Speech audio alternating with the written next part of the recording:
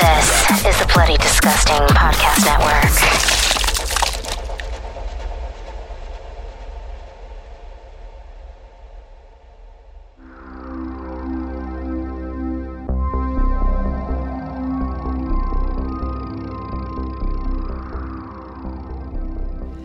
Welcome to Nightlight, our horror movie podcast. I'm one of your hosts, Prince, also known as Head Knight, and alongside me we got David. Call me Baby Bear. Ooh, Baby Bear, call me Mama Bear.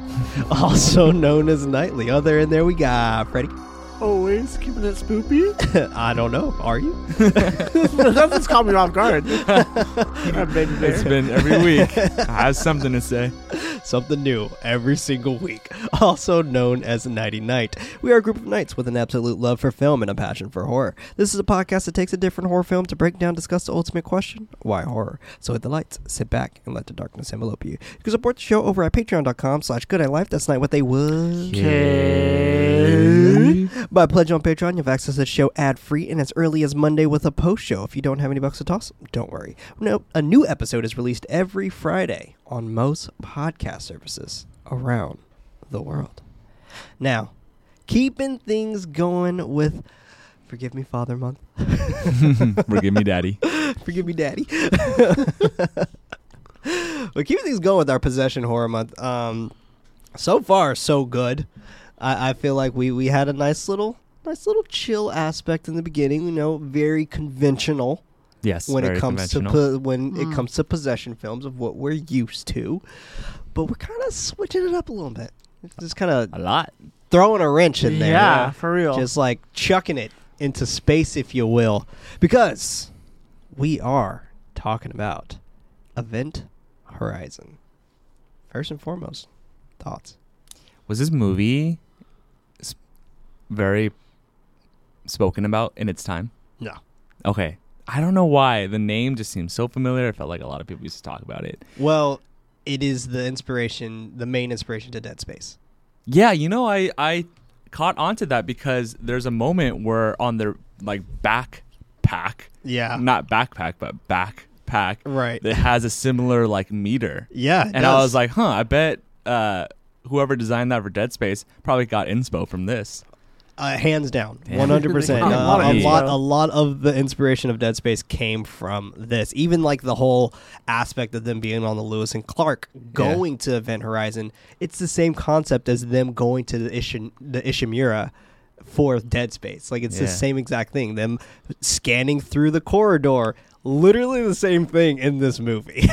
Damn. Yeah, I never played Dead Space, but I always watched people play it, but not. You're gonna play the remake, yeah? Oh hell yeah. Yeah. Yeah. Yeah. Yeah, with this movie, I feel bad to say, but I kind of found it very comedic.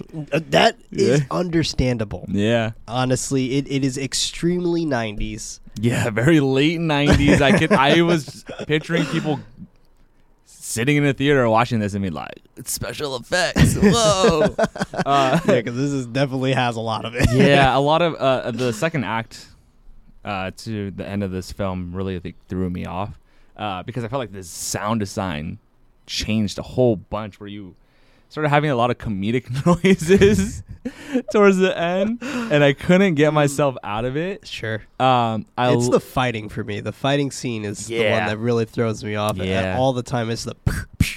yeah. Someone will get thrown against the wall. And be like, Yeah, it's like it took me out. it's those scenes that usually kind of mess Gets me up dated a little bit. bit. Oh, yeah, Yeah. for sure. I think it's like you said, we threw a wrench at the whole possession film.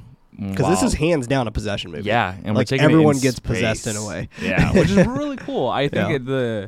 I'll give it credit for its uniqueness. Yeah. But I enjoyed this on a more comedic aspect. At least you still enjoyed it, though. Yeah. You- like- I had some good laughs here and there for sure. I thought Cooper was funny. Yeah. And I definitely am there with you on some of the ways that they introduce some of the things in this movie. But yeah, I'm with you on that. What about you, Freddie? I don't know. Now it's like I'm changing my mind a little bit. No, but I actually really enjoyed this movie. Oh, okay. I loved it a lot, actually. Mostly because it reminded me of so many movies I've seen that I do like and Yeah. like, movies that we've probably covered a lot too. Like I thought even made a about list. That too with Freddy. Like it reminded me of obviously Alien. Yeah. Of course. Because, you know, I love Alien. That's one of my favorite movies of all time. It reminded me of 13 Ghosts a little bit. Of just can see seeing all that. these different type of, like... The era.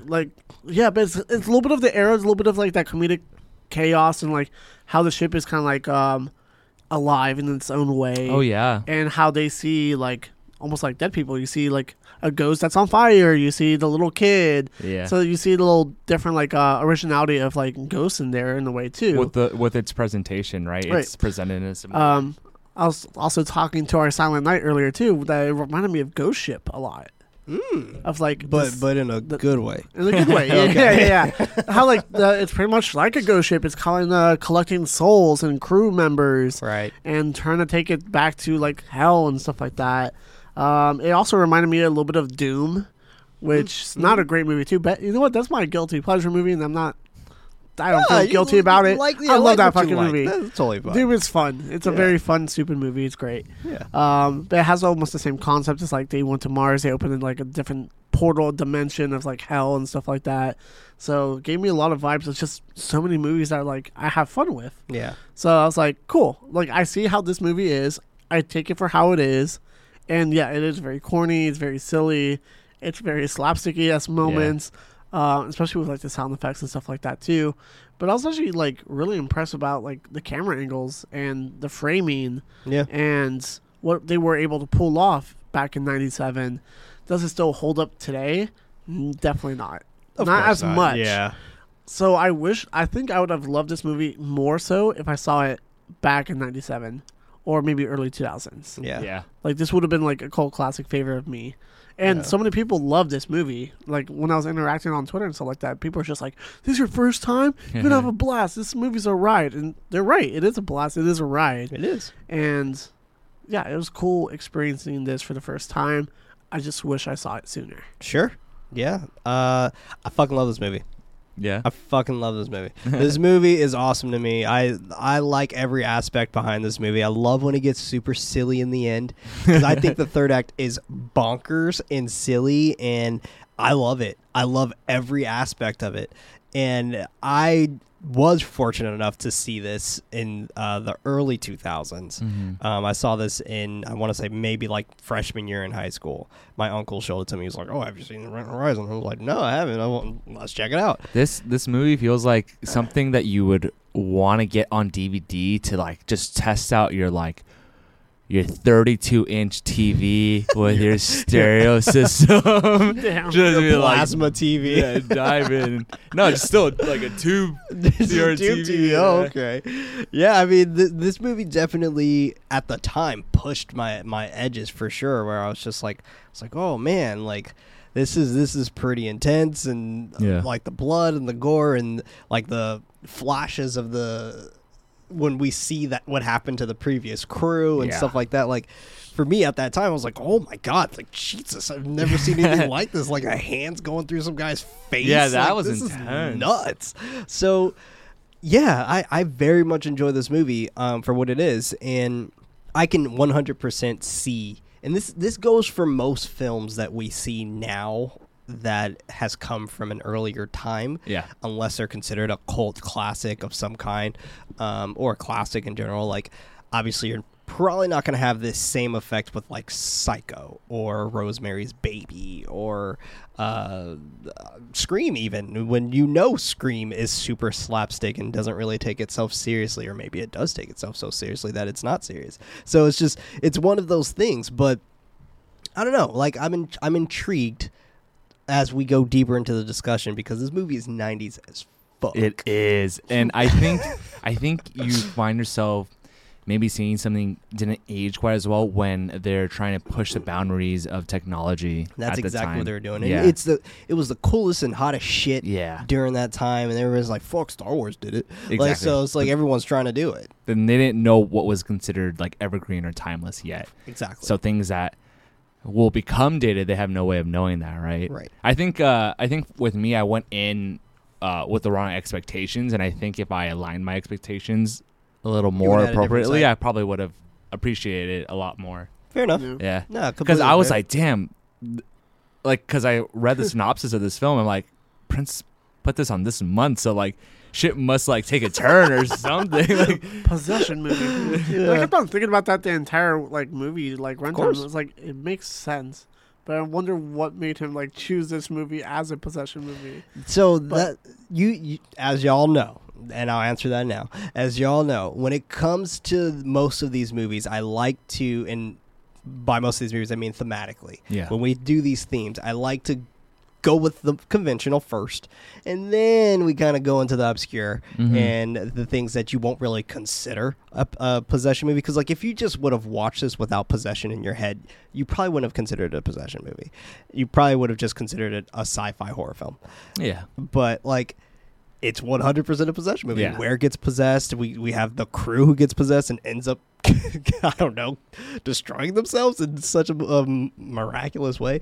But it is definitely hands down a possession film. But when it comes to how these themes and things like that I choose for these movies, like the reason why I chose this one was because it does follow a little bit more of the obscure aspect behind it. And it kind of has you, as an audience member, think a little bit of just like, okay, let me get past all the obscurity and let me see the possession aspect behind it. We'll dive into it. But yeah, I mean, and speaking of, fuck it, I'll just go and jump right into it. Event Horizon, directed by Paul Anderson, released August 15th, 1997, so a summer movie. Seems like Interesting. it would be. Yeah, interesting. Runtime of 1 hour and 36 minutes with a budget of $60 million. Holy shit. I'm not surprised to hear that. Oh my. I was very impressed watching was- this and thinking this like was a this came out very in upscale- 97. Yeah. Right. Right. Like this movie 97. definitely had a very kind of echelon to it. Dude, they threw a lot of money at this director. They did, and unfortunately their return was very minimal. Box Yes. office of $42 million Yikes. and a rating of 28% Hmm. on Rotten Tomatoes. Which I think is our lowest rated covered movie. I don't think so. I Is don't it? think so. I think we've I had think some in we- the teens. Yeah, I think so. I think we had a Yeah. 15. I thought Oh. 14. Maybe. I don't know why 14 comes to my head. I don't know. I don't know what movie that was, but yeah, I think we've had one lower. Let us than know on this one. Twitter. Yeah, yeah. Let us know if you definitely know. I will give you a prize. But I don't agree with that rating. I'm just saying it right now. I think this also was a movie that was a little bit before its time because Yeah. I was reading the reviews for it and it was just a bunch of geezers. But most of the reviews were saying that like bloody orgy fest and blah blah blah, and it's just like, oh man, You're gosh. like, yeah, you're not wrong, but Yeah, that's you're not fantastic. wrong, but like, God, look, I mean, you're not down. I'm very curious on what you thought about it in the 2000s, but yeah, I mean, who knows? They rated this movie like a fucking Herschel Gordon Lewis movie or something, and it's kind of bullshit. But hey, it's okay. It's okay. I saw Heather Wixon's approval inside of there though, so Good. shout out to Hell yeah. Heather. We open directly to this pounding 90s beat during the opening credits and title cards. Like, it's ridiculous. But I'm in. Like, let's get it. Text appears, quote, 2015. Hey, we were alive then. First permanent colony established on the moon. That definitely didn't happen. Yeah. It's just like, oh, man, sorry to disappoint everyone in the past who thought all this shit was going to happen in 2000. It's kind of crazy how for them that was like 18 years in the future. Right. Damn.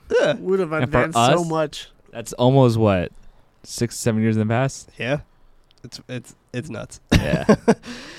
2032, commercial mining begins on Mars. 2040, deep space research vessel Event Horizon launched to explore boundaries of solar system. She disappears without a trace beyond the 8th planet, Neptune.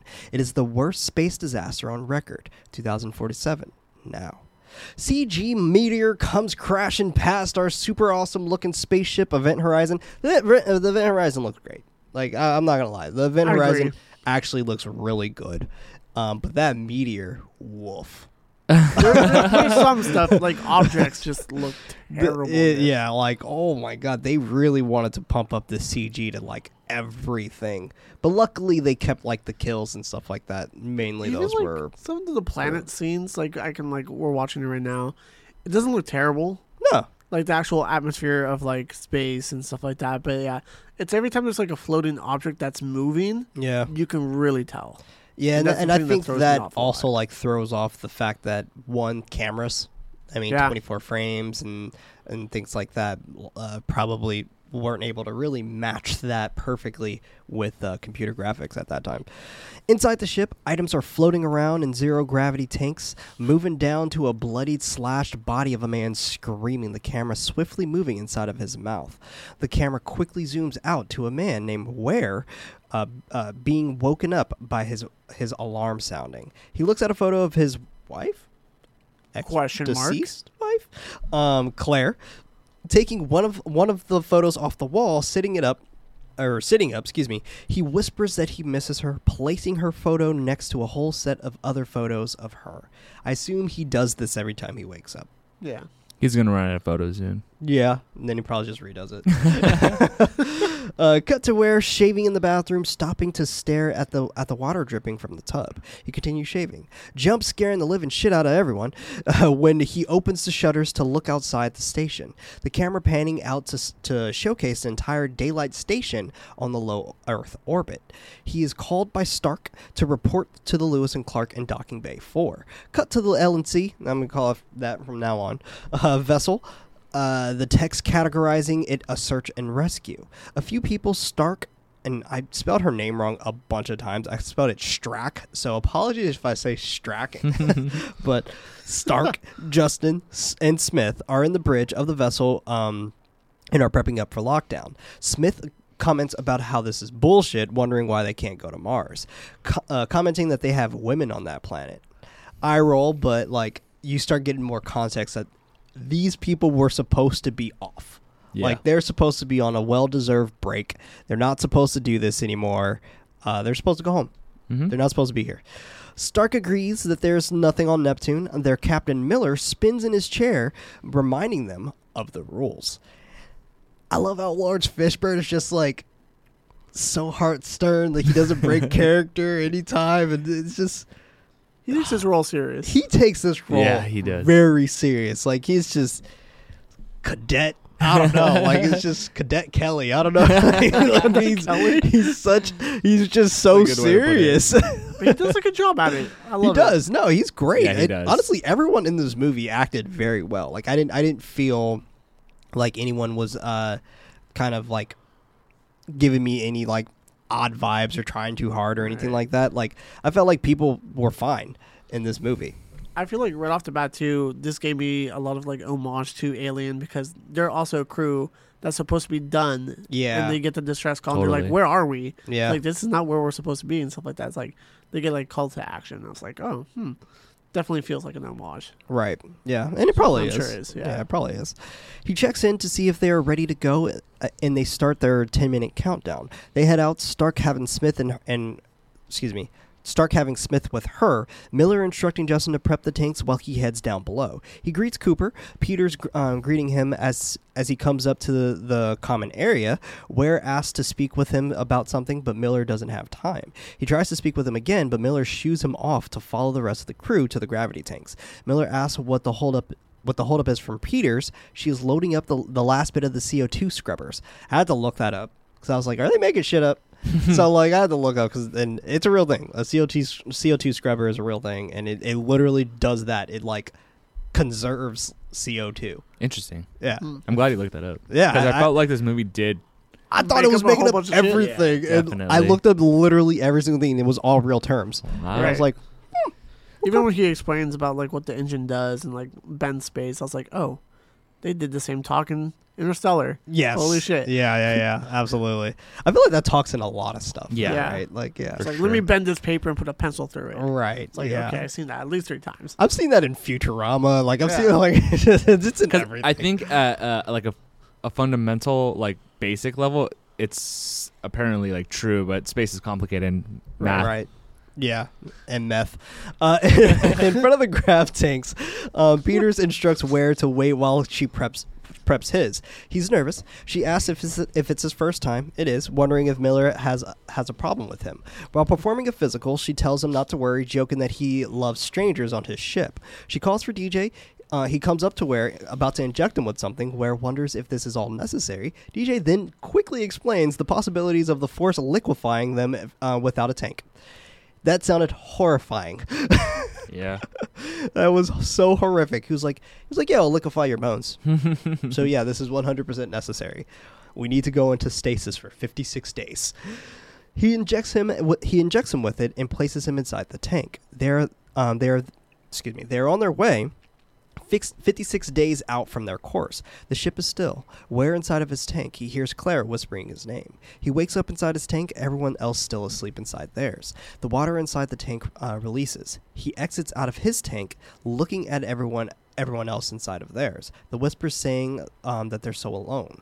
He calls out to the voice, asking if anyone is there. A hatch fires open, startling him, but he continues searching around for the voice. Inside the bridge, a naked woman is sitting in the chair. She calls out to him, commenting that she's so cold, and he turns her around, noticing that it is Claire. She grabs his shoulder from behind him, opening up her empty eyes that she's waiting.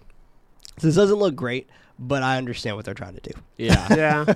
His screaming really took it out of it for me, though. I'm with you. Like the It's so funny. It's not good.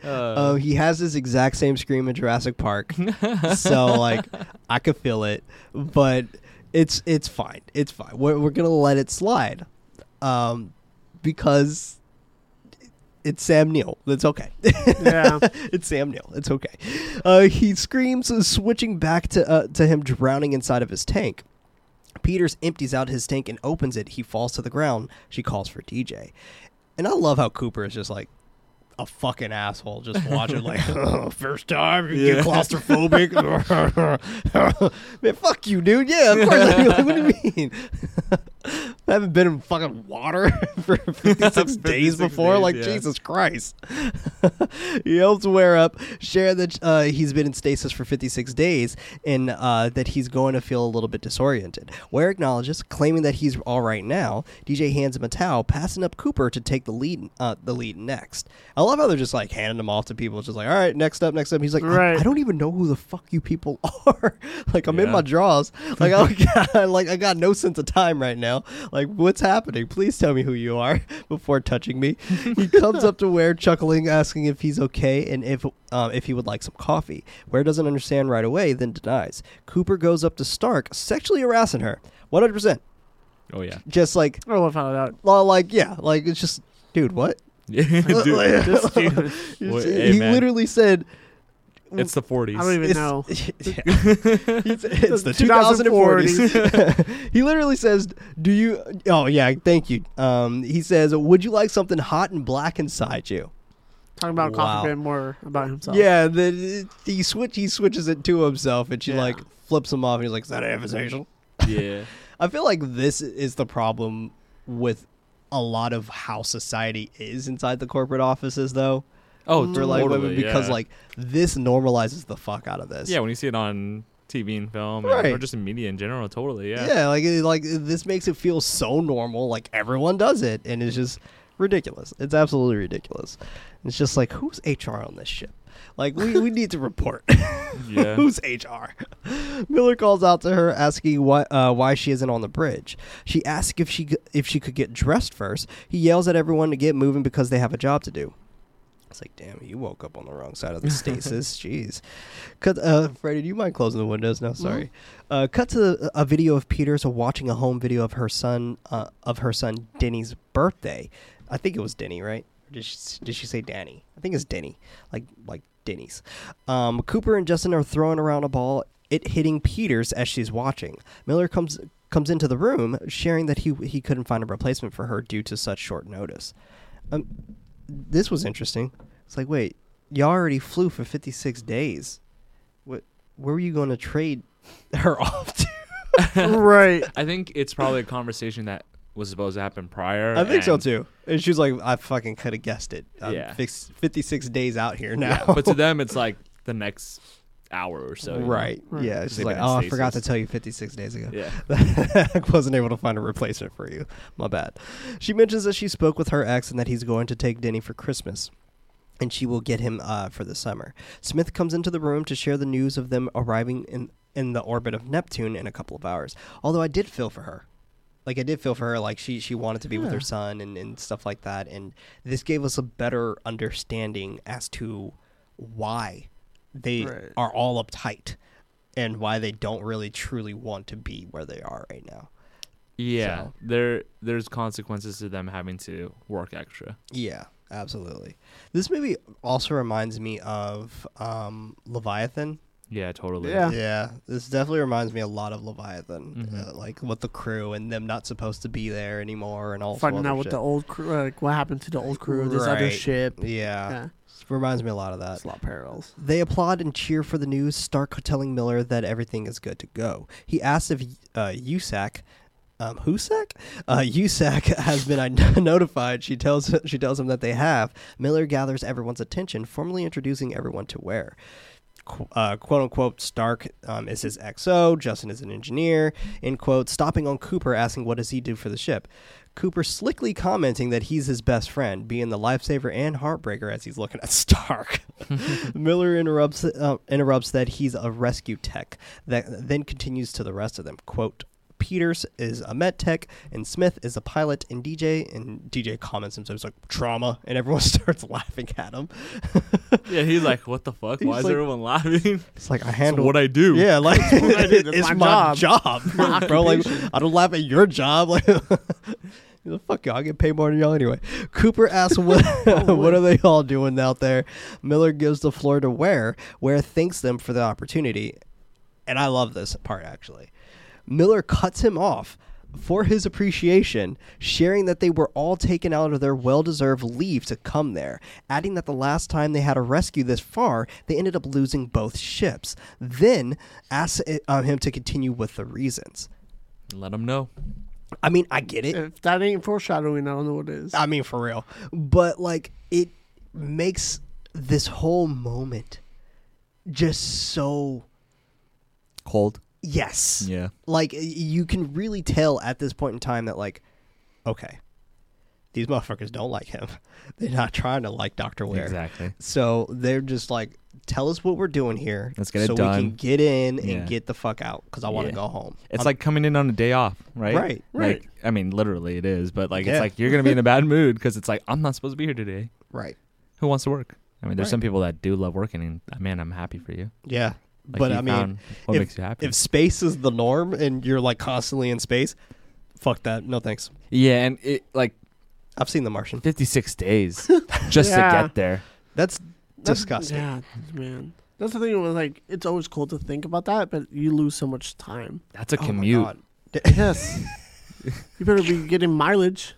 Yeah, true. Yeah. You better be reimbursing me. I'm gonna need this reimbursement stat. Ware continues with a disclaimer that everything is considered code black by the NSA. USAC intercepted a transmission from a decaying orbit around Neptune, the source being identified as the Event Horizon. Everyone thinks this is bullshit. Getting up from their chairs, Miller having them all sit back down in order for Ware to finish. Ware continues that what was made public was the Event Horizon was a deep space research vessel. That's reactor went critical and the ship blew up. But none of that was true, in fact. It was a secret government project to create a spacecraft capable of faster-than-light flight. Smith interrupts, saying that's impossible, Stark chiming in that the law of relativity prohibits such travel. Ware sits down, agreeing that they can't break the law of relativity, but they can go around it. All this shit about playing God, like, I feel like that's how, like, most of these possession type of movies are. It's just someone's trying to play God. Yeah. Right.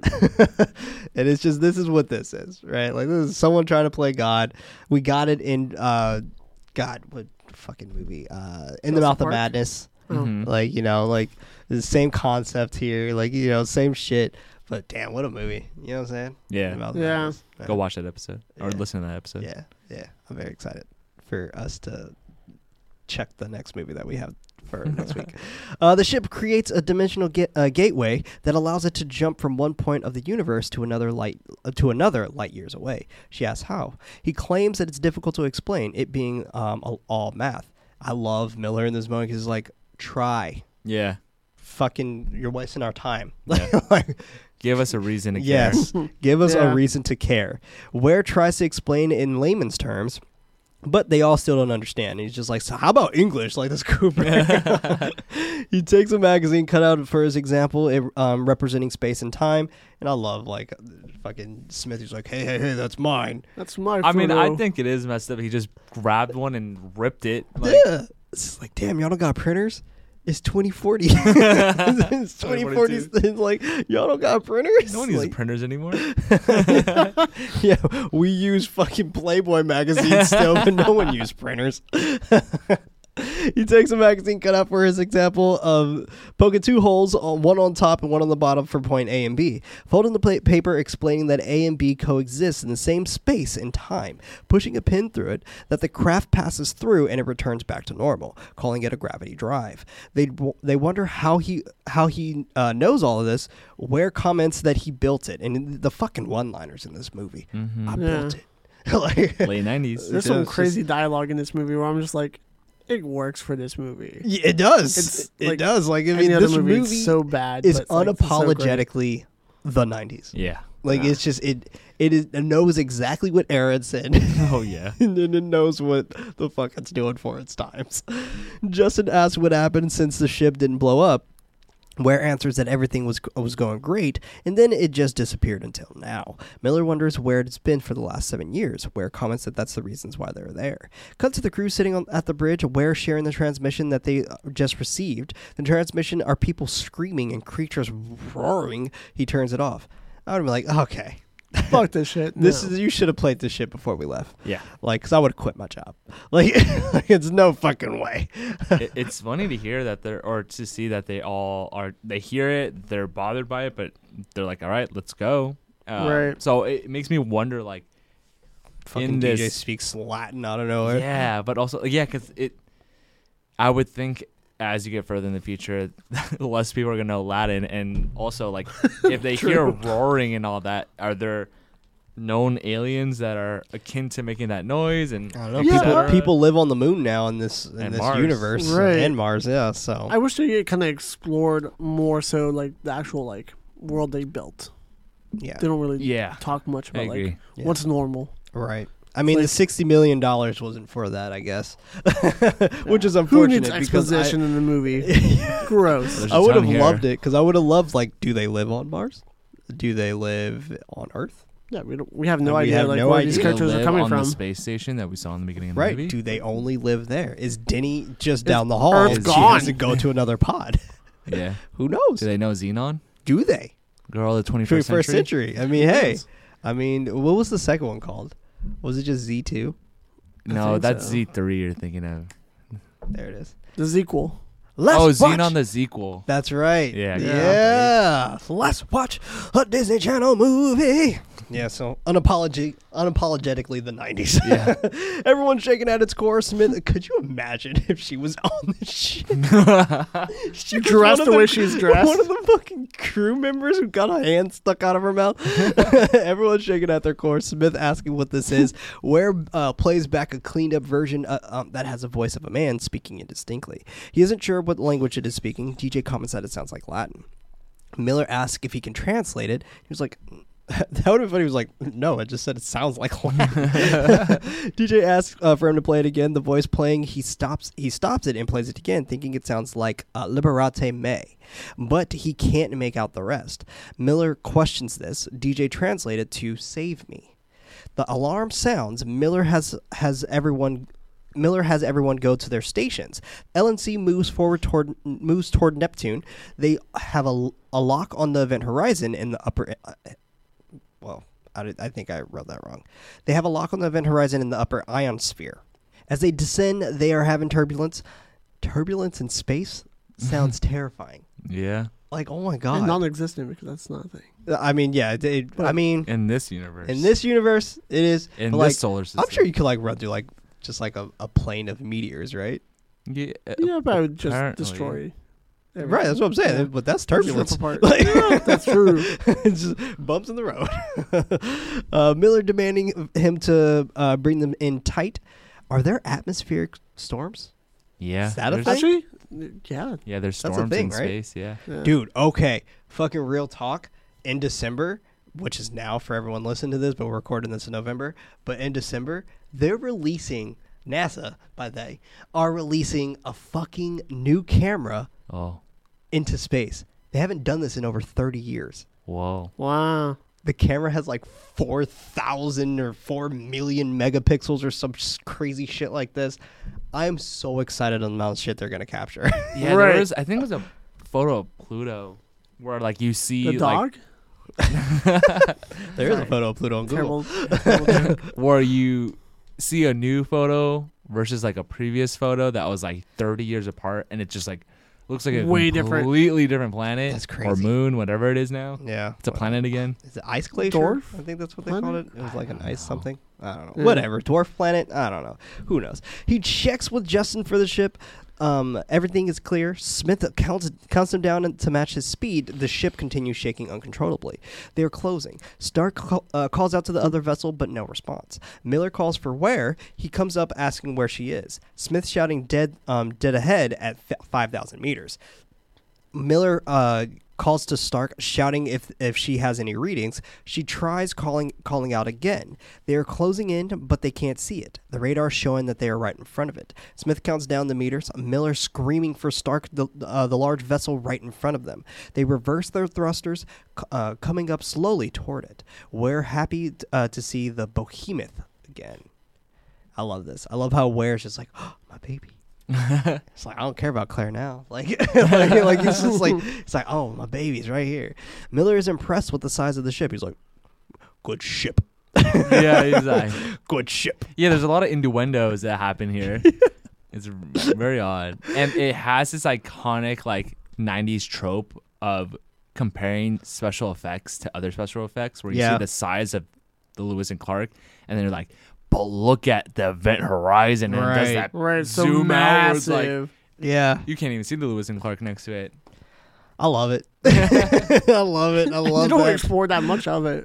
Yeah. they don't. Their ship looks a lot bigger than the Event Horizon from what we see From the in the inside, movie. yeah. Yeah. Definitely for sure.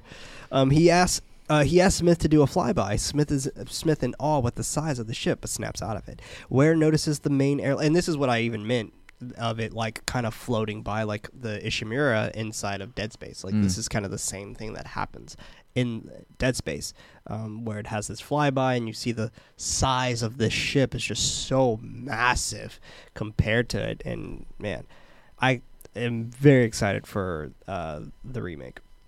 He asks Smith to fly by, and Smith is in opposition. Yada, yada. I read that. Ware notices the main airlock, letting them know that they can dock in there. Miller instructs them to enter. They follow the instructions, Ware trying to warn them about crushing the structure, but they do so anyway. You're just like, oh, it looks like a good landing for us.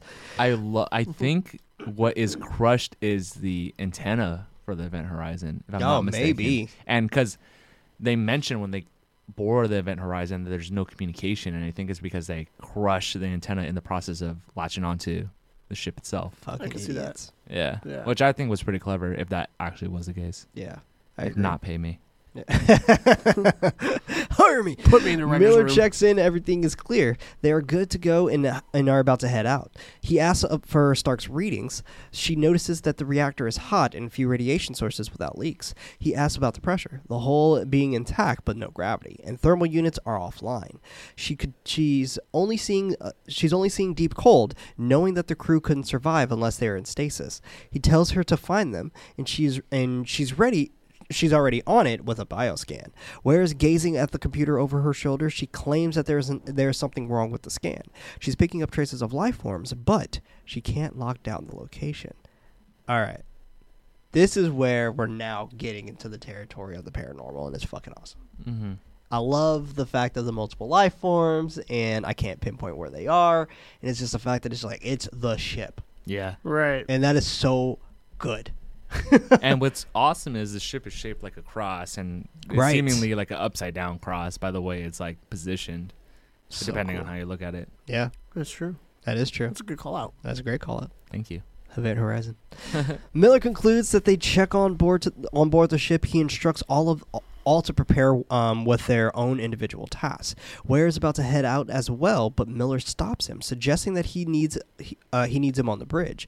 Ware argues that he needs to be on the EH, and I'm just going to call it EH from here on out. But Miller wants to secure the ship first. He needs Ware to guide them from the comm station. They prepare to head inside. DJ and Cooper are prepping up, and DJ and Cooper are prepping up Justin and the others. I love how like Justin's the only one with like his first name. Everybody else is either initials or their last name. Oh, that's a really good And point. it's just Yeah. like Mr. Justin, unless Justin's his last name. Could be. Could be. Maybe he is the youngest. He is the youngest. He's So I Baby wonder if Bear. that's why. He's Baby Bear. Baby Bear. Oh, it's Big Bear. Baby Bear. Oh, okay. Yeah. I was to say, did I mess up? The No, line? no. You got it. You got it right. He says that heartbreaking line though. Help me, Mama Bear. Yeah, I was like, dude. Oh, fuck, You dude, can't don't be do it, saying shit Justin. like that. Get him out. He's really trying to get saved. Like, bro, get him out. Miller, Peters, and Justin descend down into the ship. Heading inside, Miller checks in the comms, asking if Ware is with him. He tells Miller that he is, Miller explaining their process. Peters gets the door open, smoke escaping inside the umbilicus. One thing I also found very strange with this movie, why the fuck could any radio that they communicate from just went everywhere? Like, it's just like it was in his suit when they're communicating through this fucking event horizon. It was in these little pods. Right, Like, yeah. Some of them had video, some didn't. There's a lot of moments like that where I would think to myself, this doesn't make sense. It's just here to make sense. Right, exactly. yeah. Right. They walk into the air shaft, objects floating from the lack of gravity. Miller comments on the place being a deep freeze and them having ice crystals. Ware explains their location being the central corridor connecting the personnel areas at the front to engineer in the rear. Miller instructs Justin to head to engineering, and him and Peters will continue forward. As they are walking, they come across a beeping and flashing boxes that they have warning for explosive devices on them. He asks what these are. Ware explains in an emergency they explode and split the ship in half, destroying the central corridor, allowing the crew to use the foredecks as lifeboats. Miller continues along, making it into medical. He scans the room, appearing that the room has yet to be used, claiming that there's no casualties. Ware asks if he spotted any crew members, Miller bluntly commenting that he would have known by now if they did. He's such a dick, but he makes so much sense to me. He continues scanning the room for any life readings. He calls it a tomb, getting startled by a floating glove touching his suit. Do you think there's a hand in there? I No. thought there was when I first saw I it. thought it was like, too. no way, this is scary already, but it was just a glove. I thought it was just a glove. Yeah. They check in on him, Cooper making fun of him, but he continues, and I think he calls him Skipper. Like he calls Miller Skipper. It's like, hey, Skipper, you got startled there, Skipper? Meanwhile, Justin makes it to the door. Ware mentions that the engineering decks are on the other side of it. Justin presses the button, opening the door to a bridge with spinning cylinders. He's nervous. He nervously but bluntly asks where he is. Ware explains that it allows you to enter the second containment without compromising the magnetic fields. Justin comments the look to be like a meat grinder. Which is weird for him to say because he's the engineer of the crew. Right. He should be the one that knows everything. Yeah. But this It's a is cool new. room. I mean, but this we got to know that this is new technology for him. That's true too. Like Yes, he's it's- never seen. Weir this would be the only before. one It I got would know. lost 2 years ago, though.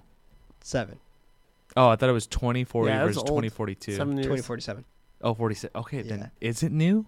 No, it has to be for, For him. Like, him. this was the only ship of its kind. This is that top Yes. secret stuff. Yeah. Which- Because remember, he did mention he was like, "This is like top. This is black tier or whatever, black data from the NSA." Oh, I thought the information that the ship is still present was the. That was the only public Confidential one, data. I think. Right? I thought the only public information was that the ship exploded. Oh yes, that was the public information. But the private information was that the ship is back. Yeah. And also, I think what was built on the ship was also private. Right. Got it. Like no one The knew. main purpose of the ship was never like shared. Right. They just They're shared like, that "Oh." brief stint in the Yeah. beginning of the movie It's of what the supposed to ship's explore purpose the was. deepest of space, but Right. that's it. Space. I do have to say real quick with please. this room, I do like the design of it because it reminded me of I don't know if it's previous work for him or this came out afterwards for Resident Evil when he had like the room with the lasers. Oh yeah, It gave me vibes of that. It's like, oh, I felt like someone's gonna get trapped in this room right. and shit was about to go down. Yeah, I think Resident Evil is 2000. I think it's 2000. 2000? I think it's Okay. 2000. The But first one? Yeah, I could be wrong. I think it's 98 Is it 98? or 99. Oh. Yeah, I'm not sure. But now I'm looking it up because now I'm curious. 2002. 2002. All right. Oh, So it came damn. out.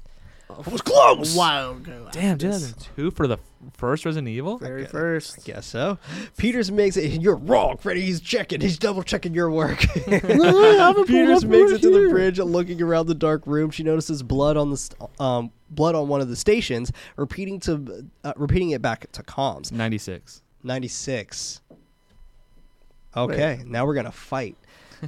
He's looking at it on IMDb. I don't know who's right. You sure it's not the game? Did you look up Resident Evil 0? Wait. Oh, you're talking about the game. I'm talking about the movie. Oh, I apologize. Which he directed. Yeah, he was talking. I was talking about the game. He's the same director, Yeah, it's Paul Anderson. which was like the very early 2000s movie of every 2000s movie, and this is the very late 90s movie for him as well. Right. The atmospheric lightning illuminates more blood on the wall behind her, but she doesn't notice. It seems like no one notices the blood on the wall Yeah. ever. It's just we'll keep that there. No one sees it. Back with Justin, bubbles of liquid floating around the room. He calls out that there must have been a coolant leak, but the levels are within the safety line. Peters continues in the bridge, where instructing her to turn back and left. Stark asking him what he notices. He comments to both of them to check the ship's log. She goes over, pushing out a CD, but it is stuck in the mechanism. Trying to pull it out, she eventually does so, turning back around to be startled by a mangled floating head with missing eyes. Smith wonders what happened to his eyes as they all continue looking at the monitor. Stark guesses explosive decompression, but DJ shakes his head that decompression doesn't do that, looking like it was caused by an animal or something. He explains that the damage of the soft tissues has massive abrasions. This looks brutal. It Yeah. does. But these fucking 91 liners that they got up in this thing, dude, because right at the end we get Peters like corpsicle. Yeah. Like, what? These one-liners destroy my whole That's life. Almost how I opened the show. Corpsicle? Oh, Yeah. you should have. That would be great. Justin is scanning his area for life forms. He comments that he's getting some strange readings while an orb is spinning around in the dark. He turns the power on, illuminating the area, where explaining that this is the gravity drive. Off the radio, he comments that that it is the heart of the ship. He's fucking excited. He's like, "It's the heart of the ship." To Stark, she's like, "You're fucking creepy." You're a weird man. Like, Justin appears at the core, stopping. He feeds. His feed cuts from command. They call out to him, but no answer. The core begins opening. Justin wincing and screaming from the brightness of the light. The light dims. The inside of the core now dark.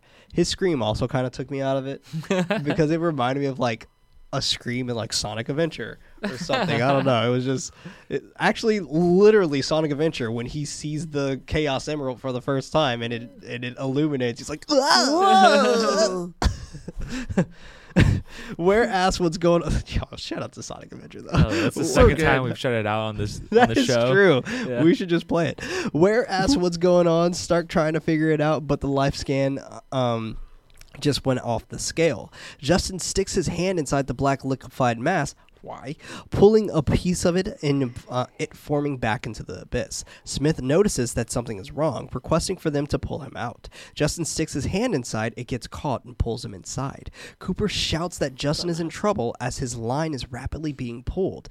DJ shouts for him to go after him. His line is yanked, causing a gravitational pulse to surge throughout the ship. The door in medical is pushed open, causing Miller to fly back and fall to the ground. In command, their computers explode from the force. Miller calls out to everyone, but no response. The ship continues rumbling and shaking as it catches on fire. Smith yells what was going on. Stark shouting it was the pressure emergency and they lost the starboard baffle. Whatever that is. He tries to contain it, shouting for them to get out of there. Ware shouts that they are losing atmosphere. Stark Stark has him go to the pressure suits in the airlock. Cut to Cooper floating towards Justin through his line. Justin comes floating out of the blackened core unconscious. He catches Justin, causing them to float backward toward the spikes surrounding the room. They miss the spikes, slamming on the wall instead. Now, why the fuck would you build this room with spikes? Yeah, there's a lot of spikes all over this room, all over the rings, the door. What you doing? Yeah. What's happening here? While the others are trying to get into their suits, Smith is trying to reach Miller. He copies. Smith screaming that they have a major situation, quickly going over the events that happen. Miller asks if they have time for a weld, but they don't. Only 218 liters of gas left and then nothing. He continues that the oxygen tanks have failed and are broken, shouting that they are fucking dead. Yeah.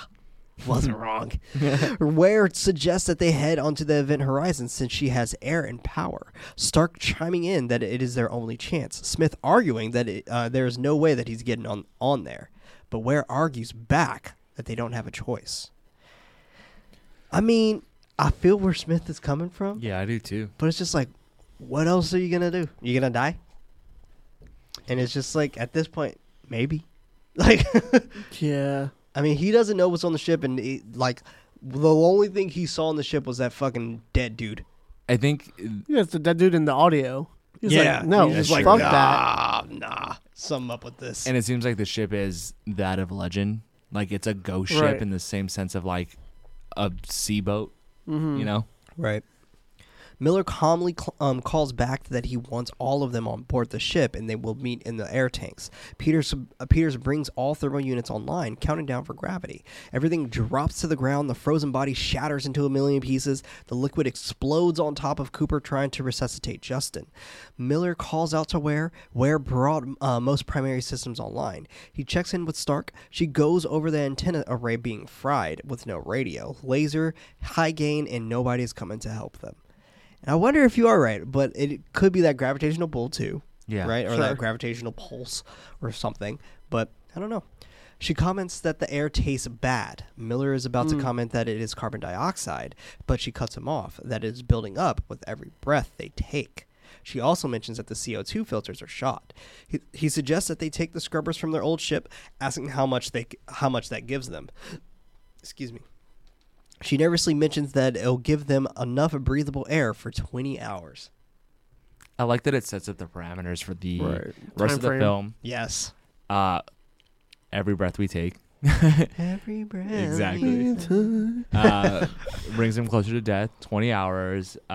Their original ship is fried, so they can't get out. They're gonna have to try to repair it. It's all these time factors that add a lot of stress Yes. and build anxiety, Right. which is good. Yeah, it is great. And like you even get context like they're on such a time crunch they can't sleep. Mm-hmm. I mean, Right, Are they even yeah. tired? They slept for 52 days or 56 days. But like, I mean, I would still be tired. Oh, But yeah, me too. but after that, they need to be on their way home. I mean, sometimes I even just fucking wake up tired. Yeah. Like, That's me and every I'm day, just bro. like, I'm tired Of because being I tired. slept. Oh, Right. Like I'm tired because I'm sleeping. And I want to go to sleep to fight off the more of the sleep. Like, yeah. 2 days ago, it was like my burnout day, so my body Oof. just like gives up on me. But I fell asleep Stop for doing that 12. to yourself. I know. But I slept for 12 hours, Jesus Christ. and I was still tired when I woke up. I We was Wait like, probably- until you "Damn." have a child. That'll never happen again. Probably That's true. all have sleep apnea. Probably. know, Probably. Cut to Smith on the port side of the LNC, approaching the dorsal heat sink. It is severely damaged. He calls out to Miller, explaining the damages, but they can repair it, but it'll take a lot of time. Miller calls him back, explaining that they run out of air in 20 hours. He asks where what happened there. Ware shakes his head that he doesn't know. Meanwhile, Peters heads inside medical to check on Justin with DJ. He tells her that his vitals are stable, but he's completely unresponsive and he doesn't know why.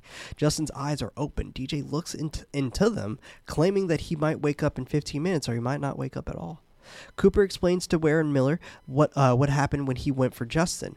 Ware chuckles at not being physically possible. Cooper stops him, shouting that he saw it. Ware explains that this means the gateway was open. Cooper agrees, but Ware cuts him off that it isn't possible because the gravity drive wasn't activated. Cooper continues arguing and yelling, Miller stopping the both of them, calling Cooper out of line. He explains that Justin might die, so he has to assume that what happened to him can happen to all of them, continuing that he believes Cooper saw something if he claims that he saw something, needing an explanation. Ware comments that he thinks he's delusional, but he possibly saw an optical effect caused by gravitational distortion. Cooper is about to yell and cuss him out again, but Miller steps in again. He asks Ware what creates that. Ware continues, if a burst of gravity waves escape from the core, it could distort space and time, causing Justin to disappear and could damage the LNC, but he finds that to be unlikely. Miller asks, then tell me, Doctor, what the fuck happened? if this seems so impossible, what happened just now? Yeah. Why is the LNC destroyed? Why is Justin the way he is? What do you mean? Oh, it wasn't active? Bullshit. Miller asks what's inside the core. Ware calls it complicated. He asks Ware how much time does he need, going over the countdown until the breathable air is gone, asking him again. Cut to them at the core, Ware explaining that this is the gateway. He educates that the three magnetic rings align, creating an artificial black hole, allowing the ship to travel to any point in space. Stark comments that the black hole is the most destructive force in the universe, disgusted that he created one. He privately agrees, explaining that they can use the power to bend space-time, gloating that the event horizon would be able to reach the nearest star in a day versus the LNC. Stark mocks it. Ware tells them that they can come down, tells them that they can calm down, assuring them that it is all safe. They both walk down onto the platform, Miller asking the hypothetical that Justin could have gone wherever the ship has been. Ware agrees, but reminds him that it can't just open by itself. Miller still commands Stark to seal off the area. Ware repeats that there's no danger, the gateway being contained by three magnetic fields. Miller doesn't consider it safe, reminding him that this ship is destroyed and one of his crew members may not make it home alive. While walking away, Ware continues staring at the orbital core in a trance-like state. And I think this is the beginning portion of his possession. I think this is, and if you even take the rules from The Conjuring, where it starts with manifestation, so it starts with them seeing shit, right? Yeah. And then it kind of has this oppression on top of them, and now it's a full possession, right? So. Mm-hmm. We start getting these manifestations now. And I think, to put this bluntly, I think they're all possessed. I think the whole crew I think so. is At this possessed. point, Yeah. it's just not as strong. I do love the core design, too, and how it lights up and stuff like that. It looks gorgeous. Now, this looks great. Yeah. CG-wise, It works. that looks fucking incredible. No, I'm wondering if they actually built the set with I was wondering this that, too. movable Yeah, I don't know. object or something like that. Because that looks awesome. I I don't think know that if might that's be the CG or case. not. Compared to everything else, yeah. Yeah. And what we're just watching right now is just a great reflection shot of the light coming from the core into his eyes. And that's probably where the possession really takes force, even more so. Yeah. And I think it was so strong with him is because it is his. Yeah, it was an obsession. Yeah, exactly. There's a he was in stronger love with connection, it. yeah. Right. And with the fact that his wife passed, Right. and this was all he can put his love into at that point in time.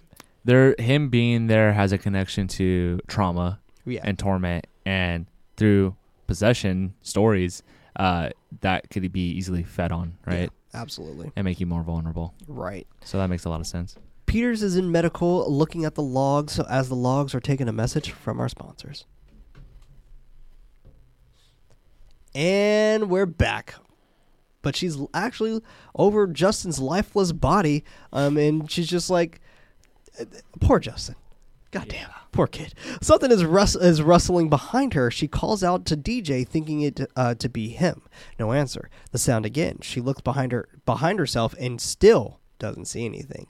She calls for DJ, asking where he is. He responds that he's on deck 4. Peters goes over to the medical table, grabbing a saw as she cautiously searches around the room. Inside a tarp, someone is scratching on the fabric from the inside. She rips it off. Her son is inside, calling out to her, his legs covered in sores. Oh my god. Yeah. Very haunting. Oh my god. Yeah, this looks great. Like those look gross. I love how she actually is about to cry in this moment. It's like she's trying to cry and scream at the same time, and she can't do anything. It's like silence. Like that looks awesome. Yeah. Like she really, really made me feel like she is legitimately seeing her son fucked up right now. And it looks like it's really attacking insecurity for her because as we saw in the videos earlier, her son's in a wheelchair, right? Yeah, her son's paraplegic. So right. You could see the effect this has. I mean, regardless, it would have an effect, but I think even more so because his very psychological, legs, right? Yeah, right. Yeah. She is about to cry. DJ startling her as he touches her shoulder and calls out to her. Her son disappears. Smith comes back from checking on L&C, Cooper joking with him on being out there for so long, Smith commenting that he'd rather be out there than inside the EH. Back with Peters looking at the final entry of the logs, the Captain Kilpack is in the video is showing his appreciation and thanking his crew. Ware shares who the captain is as Kilpack continues explaining that they've reached a safe distance and are preparing to engage the gravity drive and open the gateway to Proxima Centauri.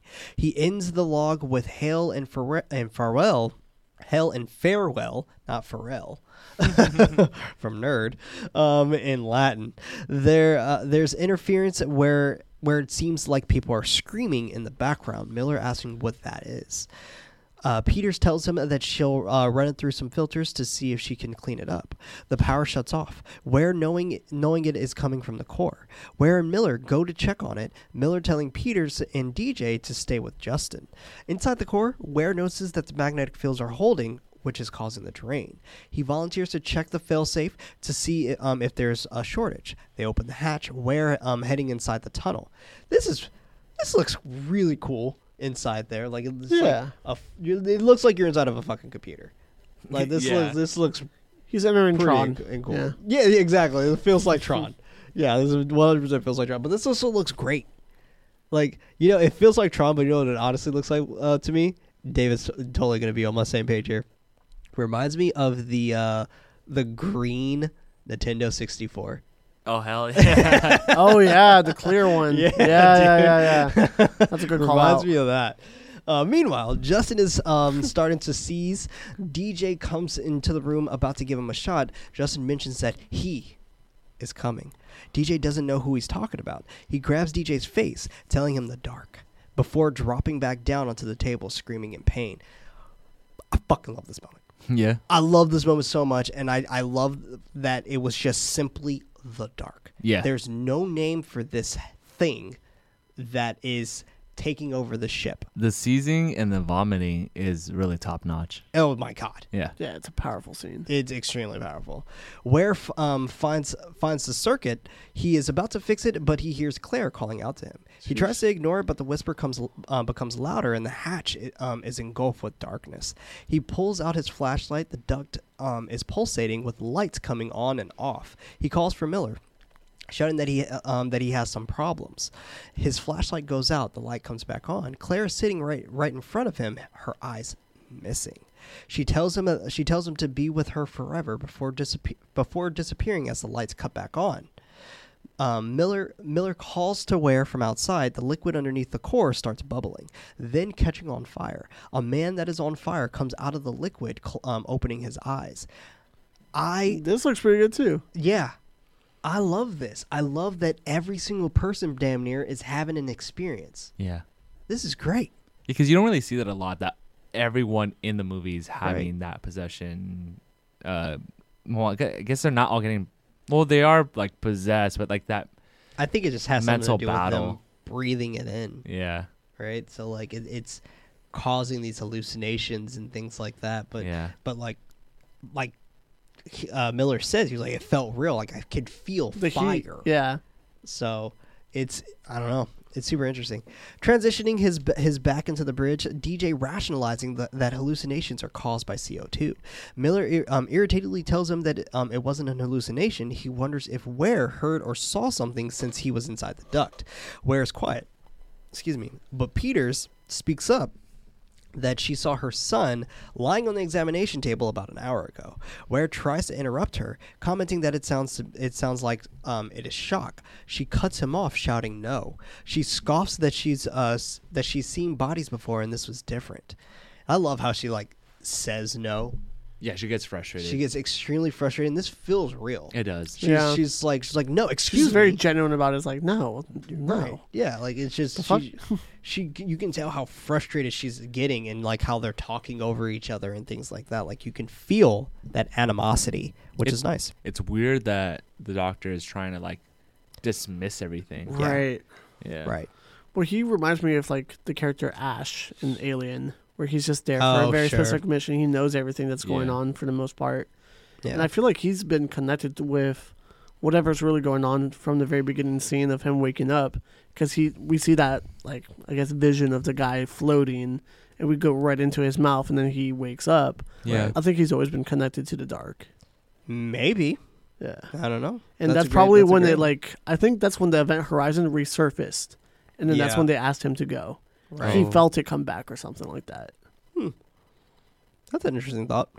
Miller agrees that this is real, feeling heat, knowing that this isn't something that's inside their heads. He asks Smith if he's seen anything unusual. Smith tells him that he hasn't and doesn't need to see anything to know that this ship is fucked. Ware mocks him for that scientific analysis. Smith pushes him, yelling about him breaking the laws of physics and not expecting there to be a price to pay. They get him off of Ware. DJ grabs him, holding a scalpel to his Jesus. neck. It was odd to me. It escalated way But too I quickly. think it. I mean, It's when the I was ship. when I was watching this, 'Cause, when like, he he- realizes what he's doing, he's Right, like, "Whoa, what?" he's like he drops and he's like, Yeah. "Oh shit!" Like my bad, dude. I wish we built more upon this though, because I wanted to see a follow up of him. like more tension. exactly. Like, let's see it escalate, because that's the only moment DJ gets. Right. Yeah. Yeah. And honestly, we don't have any hallucinations from Stark. Yeah. We don't have anything from Cooper. I mean, maybe because Cooper's outside the whole time. Makes sense. Yeah. But yeah, whispering that it is just a ship and nothing odd is going on. Miller calls to DJ to drop the scalpel. He realizes that he's doing, dropping the scalpel on the ground and letting go of Smith. Miller checks on him. Smith going back to jump on Ware. Miller throws Smith down on the table, demanding him to go back to the LC and help Cooper repair the ship. I love the paranoia here. Yeah. Love the paranoia. Miller is walking down the hall. Stark stops him to tell him that she ran the bioscan and that she's about to say the readings, but he completes it for her that it is of an indeterminate origin, asking if she has anything useful to tell him. She's like, "Nope, that was it. You got it." She has a theory, thinking that there's a connection between the readings and the hallucinations, thinking of it to be part of a defensive reaction like an immune system. He tells her that he doesn't have time to listen to this. Also, another reason why I think of this as a possession story: the ship is possessed. There you go. Yeah. Just like a haunted house, this is a haunted ship. Yeah. Plain and simple as that. She continued, and more haunted house movies in space, please. Like, they're so Yes, fun. please. There's so much you could do with it, So much. and there's not a lot there. Like, Yeah. there isn't a lot of stories that have been created, right? Absolutely. So- There has to be more. Someone could take it by storm. Yeah. It's an isolation movie too. Right. Love true. it. It's Yeah. fucking great. She continues that the ship is reacting to them as the reactions are getting stronger. Like the ship brought some type of life force of some kind back with it. He doesn't fully understand, irritatedly asking if this ship is alive. Stark comments that he wanted an answer that that's the only one she has.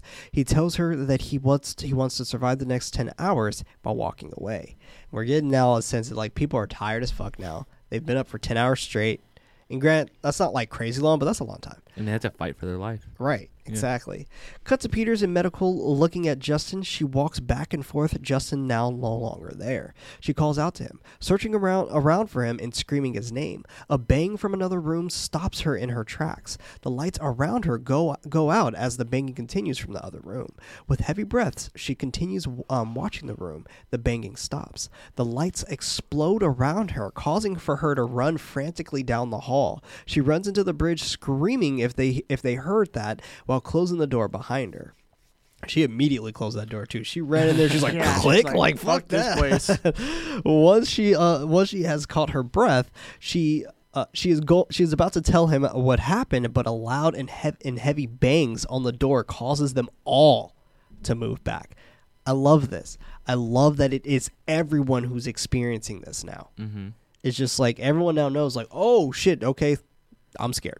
Like, now something definitely odd is off here. Where calmly watching from the captain's chair, he tells them to open the door while approaching it himself. Stark stops him, twisting his arm back to stop him from opening the door, boldly telling him that self-control is an asset. The alarm begins to blare, DJ noticing that it is coming from the forward airlock. Stark calls out to anyone that may be in the airlock. Miller replies that nobody is there. Peters remembers Justin, and she runs out to the airlock. Stark and DJ follow her. Justin closing the airlock door. They scream and bang on it, but he continues to have his back turned. Stark calls to Miller, who is on the LC. He asks her what's going on. She mentions that Justin is in the airlock without a suit. Cooper is about to head out to help him, but Miller tells him to stay where he is. Stark notices that Justin has engaged the override. Miller is heading back while the others are trying to get Justin to come out of there. This is what I mean, where it's just like their radio's just attached to everything. Yeah. It's just like, wait, what? How are you talking to him Communicate right to now? everyone real quick. It's just like, does every door have a communicator, and every ship or every suit just? And even though Justin's in the other room, he'll be able. He to has talk to to hear, like he Miller. can hear him and Yeah. shit. Like it's like, wait, what? Peter asks him to open the door again. He turns around to look at her. He asks her if she heard it. Stark tells her to keep him talking.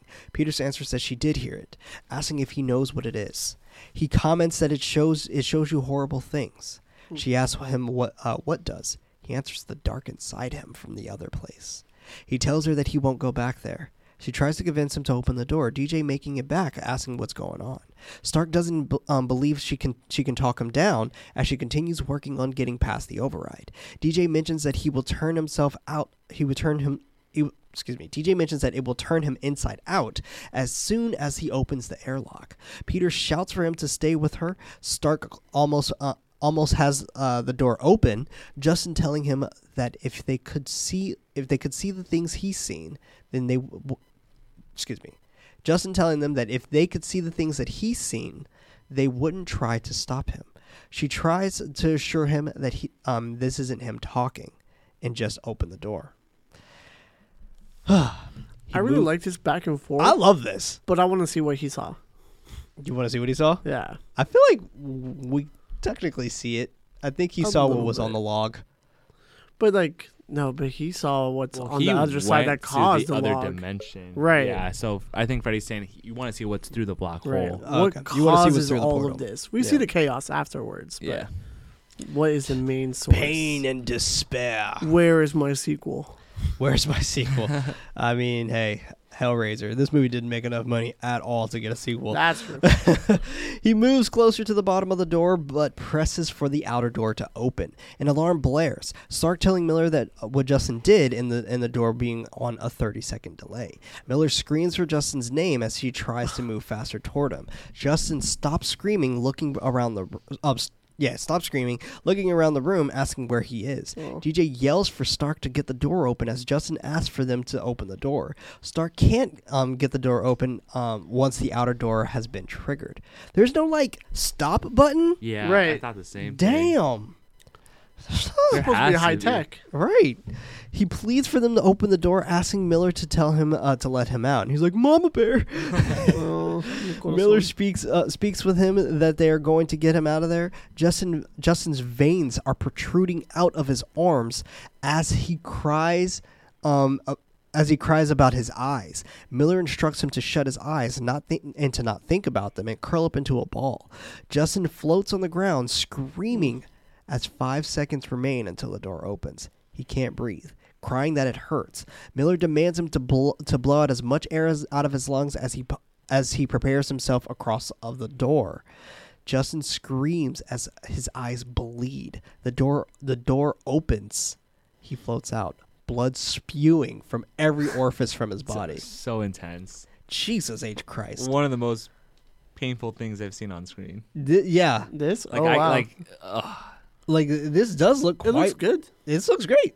This does look quite painful, but honestly, him getting tackled by this his fucking suit looks painful too. He's like... Yeah. He's just like... I think at that point, just let me die in space. Please. Yeah. Yeah, please. Just like... Don't like he's fucking seizing his shit while he's getting moved back in there. Like Jesus Christ! Like oh my God! Miller catches him, bringing him back inside. They start working. Like kill me! Like fucking kill me! They start working on Justin as soon as they can. He gurgles and shakes as they are doing so. Ware still inside the bridge, closing his ears as he has visions of the core. I could. I can see what you mean when almost everything in this movie is comedic for you. Cut to DJ telling the crew that he stopped the bleeding and he'll live. He's like, he won't look pretty, but he'll live.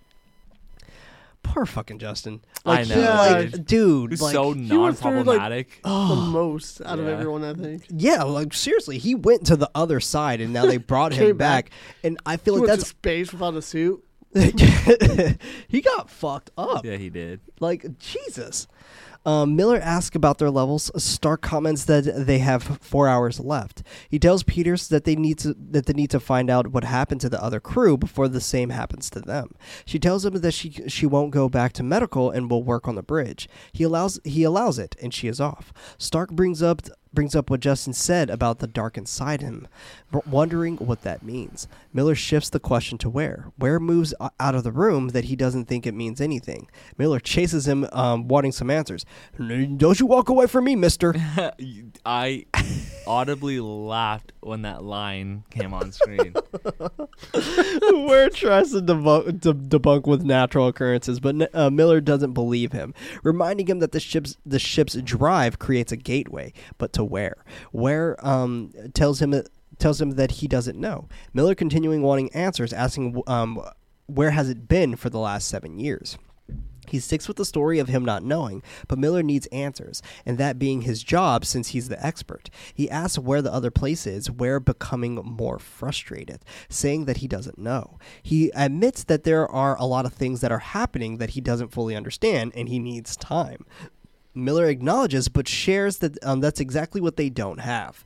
Miller is walking away, but hears someone shouting "Captain" from down the hall. He stops to listen as the man shouts and pleads for them not to leave him. He frantically looks around, but can't find the source of the yells.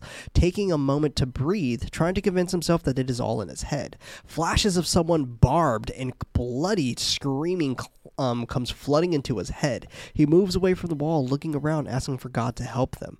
Miller shares his experience with DJ of hearing someone he served on the Goliath with who was named Eddie Corrick. He reminisces to when they served, the O2 tanks rupturing and the 4 of them made it to the lifeboat, but Corrick was still on board when the fire broke. He asks if DJ has ever seen fire in zero gravity. He hasn't. Miller calling it beautiful, saying it is like liquid. I looked it up. You could see it? Yeah. Whoa. Yeah. I looked it up. It's on YouTube. I mean, I thought of the sun when he brought it up. It wasn't crazy, like probably. liquid. It was like a ball. Right. So it pretty much just formed itself into a globe. And it pretty much doesn't make the colors that we're used to. It just makes blue. So it just kind of the interesting. hottest part of the flame, and that's the only thing you can see. And just because there's no oxygen. So it's just, that's there is oxygen, but it's like it's an interesting thing. I don't know. I'm looking But- it up right now. Yeah, I know. Same. I was like, look it up. It's pretty cool. I follow this TikTok account that lights a bunch of chemicals on fire. It's very dangerous. Very dangerous. He lights one specifically on fire, and it turns the flame to a ghost white, and it's That's see-through. crazy. It looks so fucking cool, but it looks very dangerous. He kept hitting Korik, wave after wave. Or excuse me, it kept hitting Korik wave after wave. He kept screaming for Miller to save him. DJ asked what he did. Miller did the only thing he could, closing the hatch and leaving him behind, which caused him to swear that he would never lose another. DJ comments that he's known him for so long and that he's never told him that. But that's the thing. Miller never told anyone, but the ship knew about it, claiming that it knows his fears and secrets, getting inside their heads and showing them. DJ tells him that he wasn't going to tell him this, but he's been listening to the distress signal, and he thinks he made a mistake in the translation. He plays it back to Miller, thinking that Kilpack said liberate me, or save me, but it was liberate tu me, save yourself. He adds that it gets worse, playing it again, stopping it on Ex Inferis, meaning save yourself from hell. He explains that if Ware is telling them the truth, then the ship is beyond the boundaries of our universe, nobody knowing where it's been or what it brought back. Miller asks DJ if he believes in that. He comments that the person who sent that message sure does believe in hell. They get a call from Cooper. He's ready to repressurize their ship and get off of this ship. Miller meets with them to being pressurized. Excuse me. Miller meets with them to begin pressurizing the ship. The ship comes on, but it's still leaking gas out from its damages. Cooper gives them 20 minutes to plug the holes. Miller excited about the news. Cut to Peters and Stark on the bridge. Peters is going over the logs, frustrated by her findings, asking if Stark has any coffee. She offers her some cold coffee, the video playing. She clutches on to Stark as writhing screams shoot from the speakers. Stark walks away from the side of the video. Peters phones for Miller as it continues to play. The previous crew viciously attacking themselves and each other. This looks fucking awesome. When Super she gnarly. screamed, I was like, what could it be? What could it be to have you react like that? And I'm like, oh, yep, nope, that's warranted. Yeah. Dude, This all makes They're sense. just eating each other. God, it is so violent, and when he has the eyeballs, and Just he's like, presenting it. yeah, Look at my eyes. he's like, hey, I see you. like it's so, amazing. That's where and if you look closely, you can see a cameo of Xenon in there. Oh my gosh. She's like, Zoom, zoom, zoom. amazing. Oh man, God damn it, Freddie. They make my heart go boom, boom. Okay. What the fuck? That movie was so odd. I love those movies. You're my That movie was supernova so girl. Odd. Why do I know the lyrics still? That's fucking weird. I mean, yeah, you're on top of it. But yeah, back to the blood orgy. Yeah. pulling out each other's eyes as Kilpack says liberate tutame ex inferis with a smile on his face. Miller turns it off, mentioning that they're leaving. They are getting ready to go when Ware stops them, reminding them that they're on a mission. Miller irritatedly repeats to rescue the crew and salvage what's left of the ship, reminding him that the crew is dead and that the ship killed them. And he even said the ship, he said his ship. Yeah. He was like, your ship killed them. I love that after that, he's just like, we're out. Yeah. Yeah. He's like, nah. He was like, Nah, yeah, it's like, okay, no, we're no, leaving. no, We're not yeah. going to do this anymore. I do love the fact where it's like the first footage they see is like just static. And they're Yeah. like, let me put some filters in it, and now it's like crystal clear. It's like, I all mean- right. Know some good filters. It's 2047. Yeah. Ware argues that they came there to do a job, but Miller is firm on them aborting. I would be like, then fucking stay here. Stay here. I don't care. I was thinking the same thing. We'll radio Leave 'em. back when we get back to fucking low orbit Earth. Like we'll see you later. radio- We'll send you a everywhere. postcard. Yeah, like obviously these radios can hear us. He orders Stark to gather the rest of the files from the computer. DJ gets Justin and Peters to get the rest of the CO2 scrubbers with Smith. They all run off to do their tasks. Ware comes up to Miller asking him to not do this, but it is already done. They are walking through the shaft toward the LNC, Ware still arguing that they can't just leave the ship. Miller tells him that he's not going to leave it, explaining that he will move to a safe distance and then shoot the fuck out of it. Ware grabs Miller. He pushes Ware off of him. The ship's lights go off above them. Stark calls to Miller that the bioscan is going off the charts and that the core is draining the power from the rest of the ship. Miller instructs her to get the files and vacate so they can leave. Ware simply comments that he can't leave because she won't let him. Miller instructs him to get his gear and head back to the LNC, or he will be walking home. Ware walks into the darkness saying that he is home. Hey yo, this line is cheesy but like beyond it works, everything. though. But god damn it, is this shot fucking incredible when he walks back into the darkness. It does work. And I'm just like, damn, I felt that. You are home. You little spooky little bitch. It's Like, come back in the light. Where are you going? He's like, okay, we're leaving you. Great, I got it. Peters and Smiths are grabbing scrubbers from the core, but most of them are all gone. While she is rapidly handing them to him, he asks if they can go now because he's getting freaked out, and he's like ready to leave her ass. Mm-hmm. He's just like, all right, like I'm ready to go. Like let's wrap it up. One of the canisters are stuck as Smith rushes her, but she shouts that they need 25. She yanks it out, picking up the rest of them, and is about to head out, but she looks back at the core for a moment. As she is walking out, the core flashes and bangs, causing her to look back. She has flashes of her son seeing him run past the core. Peters runs back toward it, spotting him running through a certain area. She follows him into an area of the ship, up a ladder, coming to a dead end. She catches her breath, getting a flash of herself brutally killed. Her son appears in front of her, slowly turning around, revealing himself. She walks toward him with a smile on her face, plummeting to her death. Her son watching from above with a smile on his face. This is brutal. This is sad. I didn't care for this moment. I mean, No. You This can totally reminded tell when she me- turns into a doll. This reminded me Yeah. of Ghost Ship a lot. Yeah, the What if they did fall in like the elevator. folding the elevator shaft? Yeah. Why did you care about it? It just the sense of urgency of like trying to get off and then the switch. And I know it's like a matter of possession, but it just felt so extreme to switch from that to that.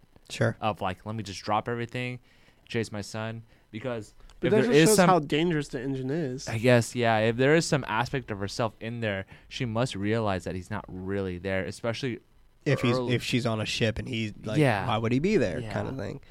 I just think she's just full blown gone Right. Yeah, you at that think so? moment. Yeah, it's The just like rationale doesn't make sense, but Exactly. she's so invested in seeing her son there that Right. that's all that matters. exactly because She's I mean, not even aware of her surroundings. right? She's not paying attention. That's how she falls. If she knew where she was at that moment, I don't think she would have fallen. Yeah, I mean because there's 100% like Like, you can't miss that. yeah. But she's so Look at that doll. ragdoll. But damn, when she fucking crashes Yeah, and the down blood into that, splashes up. Jesus, Damn. that reminds me That- of Leviathan. that was a good fall scene. Yeah, I will say. brutal. that was I don't incredible. see the doll switch. Oh, you didn't see I it? can't see it. We Oh, man. just watched it 3 times in a row, and I'm like, I yeah, still can't it's catch it. it's when she hits the first little triangle thing that's sticking out. Yeah, but that's a good like. No, it's great. Like, but that's it right there. yeah, so- yeah, totally. But like, Yeah. you have to. Oh yeah, you gotta like look for at it. Like me, I'm pausing this shit and I'm just like, oh, that's a doll. But like, yeah. So, like, but if I was just watching this, yeah, for sure. Ware enters the core room, shutting the door behind him. He notices that Peters is dead on the ground. He goes over to check on her. Her eyes pitch black. He hears Claire calling out to him. When he turns around, he sees Claire through a mirror. He speaks to her that he's home, but she continues doing what she is doing.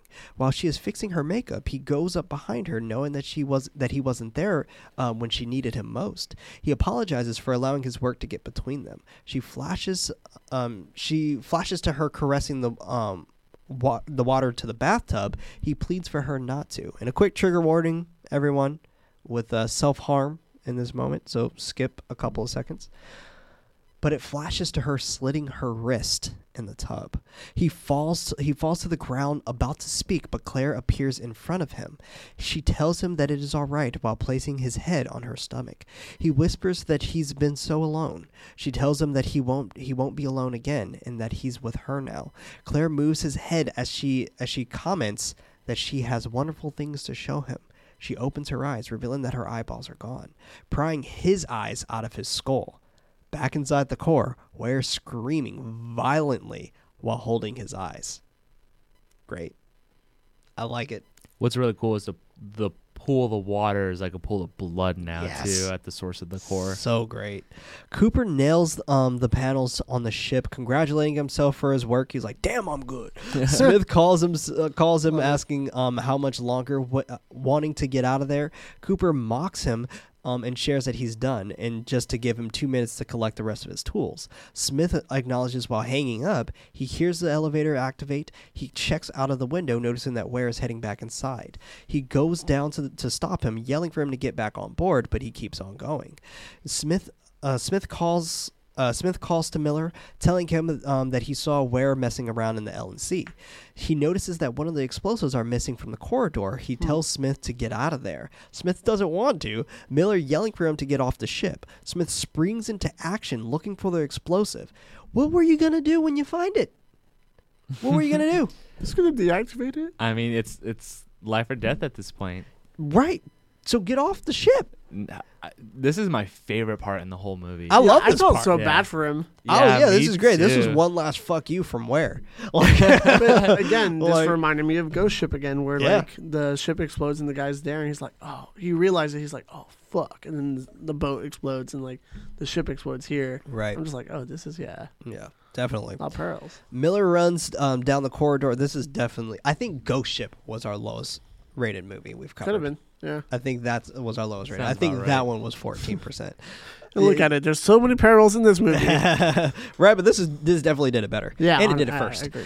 Miller runs down the corridor to make it to Smith, and Smith notices that inside his bag there is blood on it, and he knows he's on the right track. He opens the bag, the timer already activated with 5 seconds left. Smith shudders as it counts down, and then explodes, destroying the ship in the most dramatic 90s CG I've ever seen in my entire life. I love that shot of his expression, man. Like, he's It like, is "I'm fucked. I so can't do anything about it." genuine and Yeah. so heartbreaking. Like, everything about this shot, this feels like a war scene for me. yeah. Yeah. Like, my The way he looks God. down. Oh. like, That- it's just his shuddering breath to it, just a, and it's just gone. It's beautifully Oh, my done. God. It's coming to the is a really realization good that moment. your life is over. Yeah. Think about whatever you need to think about for 5 seconds because Yep. that's all you That's it. have. And especially after working so hard to get everyone out of there, it was all for naught. Yep. I love That this sucks. moment. Yeah. And That what I sucks. love about his character is throughout this film, he's the only one that feels genuinely terrified of what's going Yeah, on. he didn't fuck with anything at Yeah. the beginning. He's like, He- no, fuck y'all. In Chill this out. horror story, he was horrified the whole time. Right. And I love that. I love how Cooper was only on the ship like twice. Miller watches from the window of the EH, banging his head on the wall. Meanwhile, poor Cooper is floating throughout space because he was blown back from the explosion. He thinks to blow his air tank to get back to the ship, pulling his air tank, purging it, and floating back towards the ship in the most spaceman way possible. I'm coming back, motherfucker! Cut to DJ gathering his supplies for medical. Miller tells him that the Clark is gone and both Smith and Cooper are dead. DJ is in shock. Miller mentioning that it was Ware and to take him out if he spots him. He grabs some weapons. Miller telling him that to be careful. DJ expresses for him not to worry and he'll take care of Ware when he sees him. Ware appears right behind him, choking him, and as he lifts him, he throws him across the room. Miller, hearing DJ get absolutely fucking wrecked, Ware cuts into his chest, DJ waking up from it, gurgling from the pain, and then dying. Ware taking and adding things to his innards. Miller runs into medical, spotting DJ strung up by his skin as his insides are laid on the table. Sheesh. Now, I do have to ask this question. Did both of you expect this movie to be this fucking brutal? I think I did. You did? Yeah, I think there was an expectation. Maybe I'm desensitized now, but this one didn't really like take it out for me. Like I mean, you've watched The Ruins. Yeah, exactly. You've watched The Ruins. I prepped you up the best way I could with Right, that yeah, movie. True. Because yeah, I saw this. I was like, oh damn, Midsommar, right? I mean, Like I've been there. I've been there. Yeah, we've seen this in Midsommar too, where the Yeah. guy's hung upside down yeah. as well. Yeah. But it's funny because I've always heard about this movie, and I always wanted to know why it was so popular. And then when I tweeted like, "Oh, this is my first time watching," everyone's like, "Oh, it's a ride. It's crazy. It's a Yeah. blast." I It's expected just- it to be just bonkers, and Yeah, that's what This is exactly what what, it is. like, It's just it bonkers. really is. It's just this whole act, my favorite.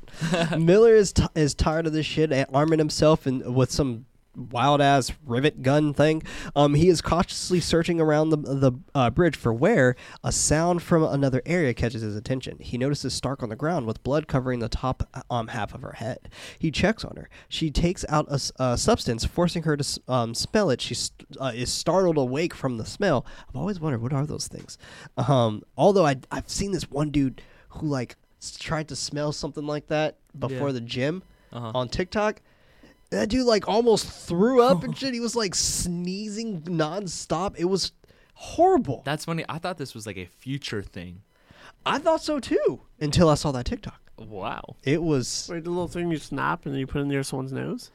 that thing, but this was like a container this Oh, guy interesting. sniffed on Yeah. TikTok. But yeah, that thing. I don't know what it I is. can't even imagine being unconscious and just like all of a sudden like I smell that. Oh hell no. Right. I'm waking up. Because there is that thing, and I also saw on TikTok where the guy had like his friend was sleeping next to him. He goes into like the sunglass little compartment. He opens it, breaks it, puts it right on his nose, and like wakes up and starts getting really scared. like Like heart that's a palpitations. thing. That Yeah. sounds dangerous. Probably is. She started awake from the smell. He helps her up, but his gun is no longer next to him. As he helps her up, the captain's chair turns around with Ware sitting in the chair. Miller places Stark back down. He asks Ware, and the only thing he fucking like out of all this, what happened to your eyes? Yeah, I know. Like, I mean, I was caught off guard by that, but I'm like, I mean, that is the first time we've seen him like that. that's true, Makes sense, right? Yeah. Ware simply, he's like, last time I saw you went into the darkness. And you got no eyes. Ware simply answers that they don't need eyes to see where they're going. Miller doesn't understand. Ware continues that he created this ship to reach the stars, but she traveled much further, tearing a hole in the universe, creating a gateway to another dimension, a dimension of pure chaos and evil. When the ship crossed over, it was just a simple ship, but when it came back, it was alive, possessed. He tells Miller to look at her, calling her beautiful. Miller responds that his ship killed his crew. Ware comments that she has a new crew now. She has them. He leans back, proceeding to open the gateway. While Miller is stalling Ware, Stark comes out with a canister about to hit him. He stops her by grabbing her by the neck and throwing her across the room with ease. Miller is about to go for him, Ware picking up the gun, pointing the gun at him. Miller mentioning that if he misses, he will blow the hole. Ware asking what makes him think he'll miss. Cooper floats back to the ship, stoked as fuck, falling on the glass. He's like, I can't stop. I can't stop. Their attention shifts to Cooper, Ware shooting the gun at the window, causing Cooper to fly back into space. It's so stupid. He's like, I made it. Oh no. Miller takes the opportunity to run out of the way. Ware takes a shot at him, missing. The window ripped by the pressure, ripping, and all types of shit is starting to fly across into space. Ware can't hold on to the gun, his chair flying off the hinges. Miller flies back, catching himself on a wall. Ware tries holding onto the ground, but the crate lifts up and flies out of the window, screaming.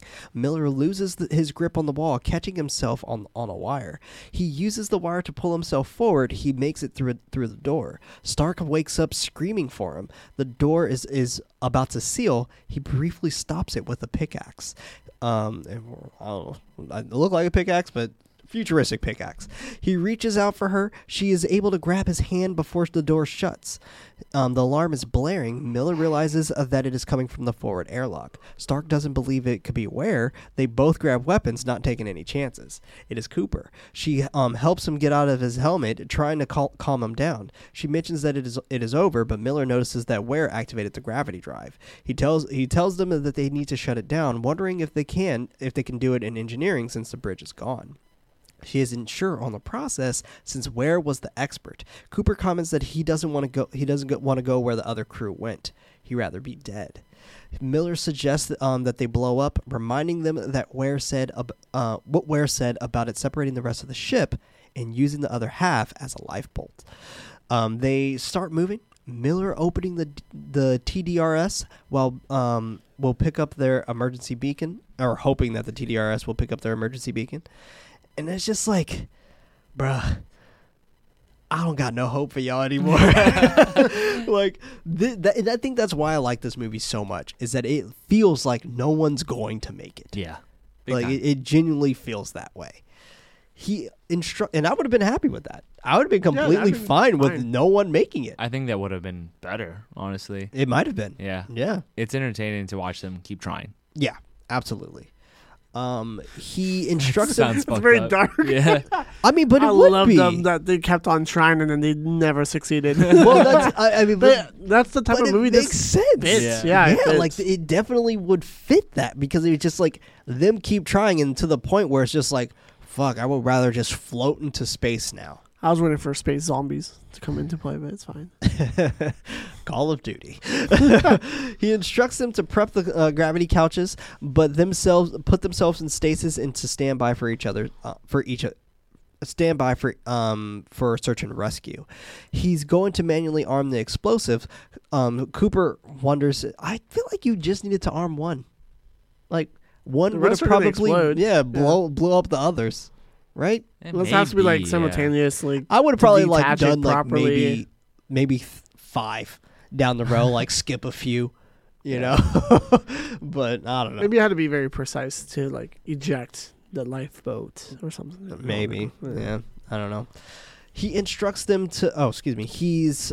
Cooper wonders if this is going to work. Miller comments that it worked for Ware, commanding him to activate the emergency beacon.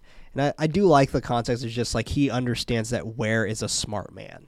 Like he never doubted him for being smart. True. Stark suggests to go with Miller. He tells her to stay and prep the gravity couches. He is about to run. Or he's about to run off. She calls out to him. He tells her to close the door behind him. Fucking 90s. Miller runs to arm the explosives. Cooper activates the emergency beacon. His happiness is short-lived when blood begins dripping on his hand, blood filling up above him and leaking down the walls. He runs back, calling for Stark. Inside the stasis room, the main tank fills up with blood, bursting open, rushing onto Stark, causing her to fall down from the ladder.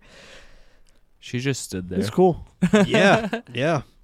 Visually stunning. She was just staring at it. That's She's like, oh shit. Stunned, right? I don't know. It's just like, I'm pretty sure she probably wouldn't have gotten far, but still.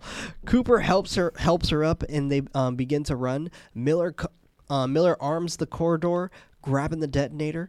Why is the detonator all the way at the end? God damn. He tells the rest of his crew, but no answer from them. Stark goes up to another radio, telling him that they have to get out of there now. Fire erupts next to him. It is Korik yelling that Miller let him burn while shooting a wave of fire at him. I was like, oh shit, Avatar. Miller runs into the core room, jumping through the door before it closes shut. A stream of fire shooting right by him. The countdown for the gateway is now at 2 minutes. The whole core is on fire. Korik calls out to him, throwing Miller on the wall, setting setting him on fire. Miller rolls into the dark liquid, extinguishing the fire. Korik comes up to him, telling Miller that he left him behind. Miller knows that he's not Korik since he's watched him die.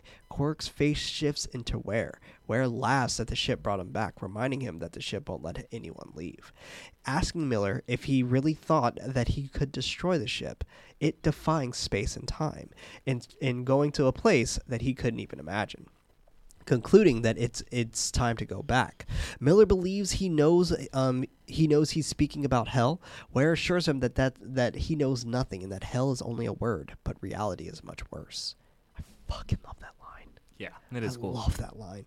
Miller is about to throw a punch, but Ware catches his hand, grabbing his head, saying that he will show him. Flashes of his crew being absolutely tortured and mutilated. Blood trails from Miller's face as he screams, quote, "No, they are not dead," end quote. Ware agrees that they aren't yet. Miller grabs a scrubber and starts beating the fucking shit out of Ware, screaming that he won't take his crew with every single blow, but Ware catches it and beats the shit out of him next, kicking him to the other side. The core stops spinning, beginning to open the gateway. Ware commenting that his crew belongs to the ship. Miller asked for Ware to take him and leave him alone while going for the detonator. Ware tells him that there's no escape. The gateway opens. He tells Miller that they are going to come with him. Miller grabs for the detonator as Ware flashes more horrific images in his head. Ware asking if he sees. Miller turns around with the detonator, agreeing that he does see, pushing the button and destroying the ship. The explosion pushing the other half into space, leaving the back end to explode into a black hole.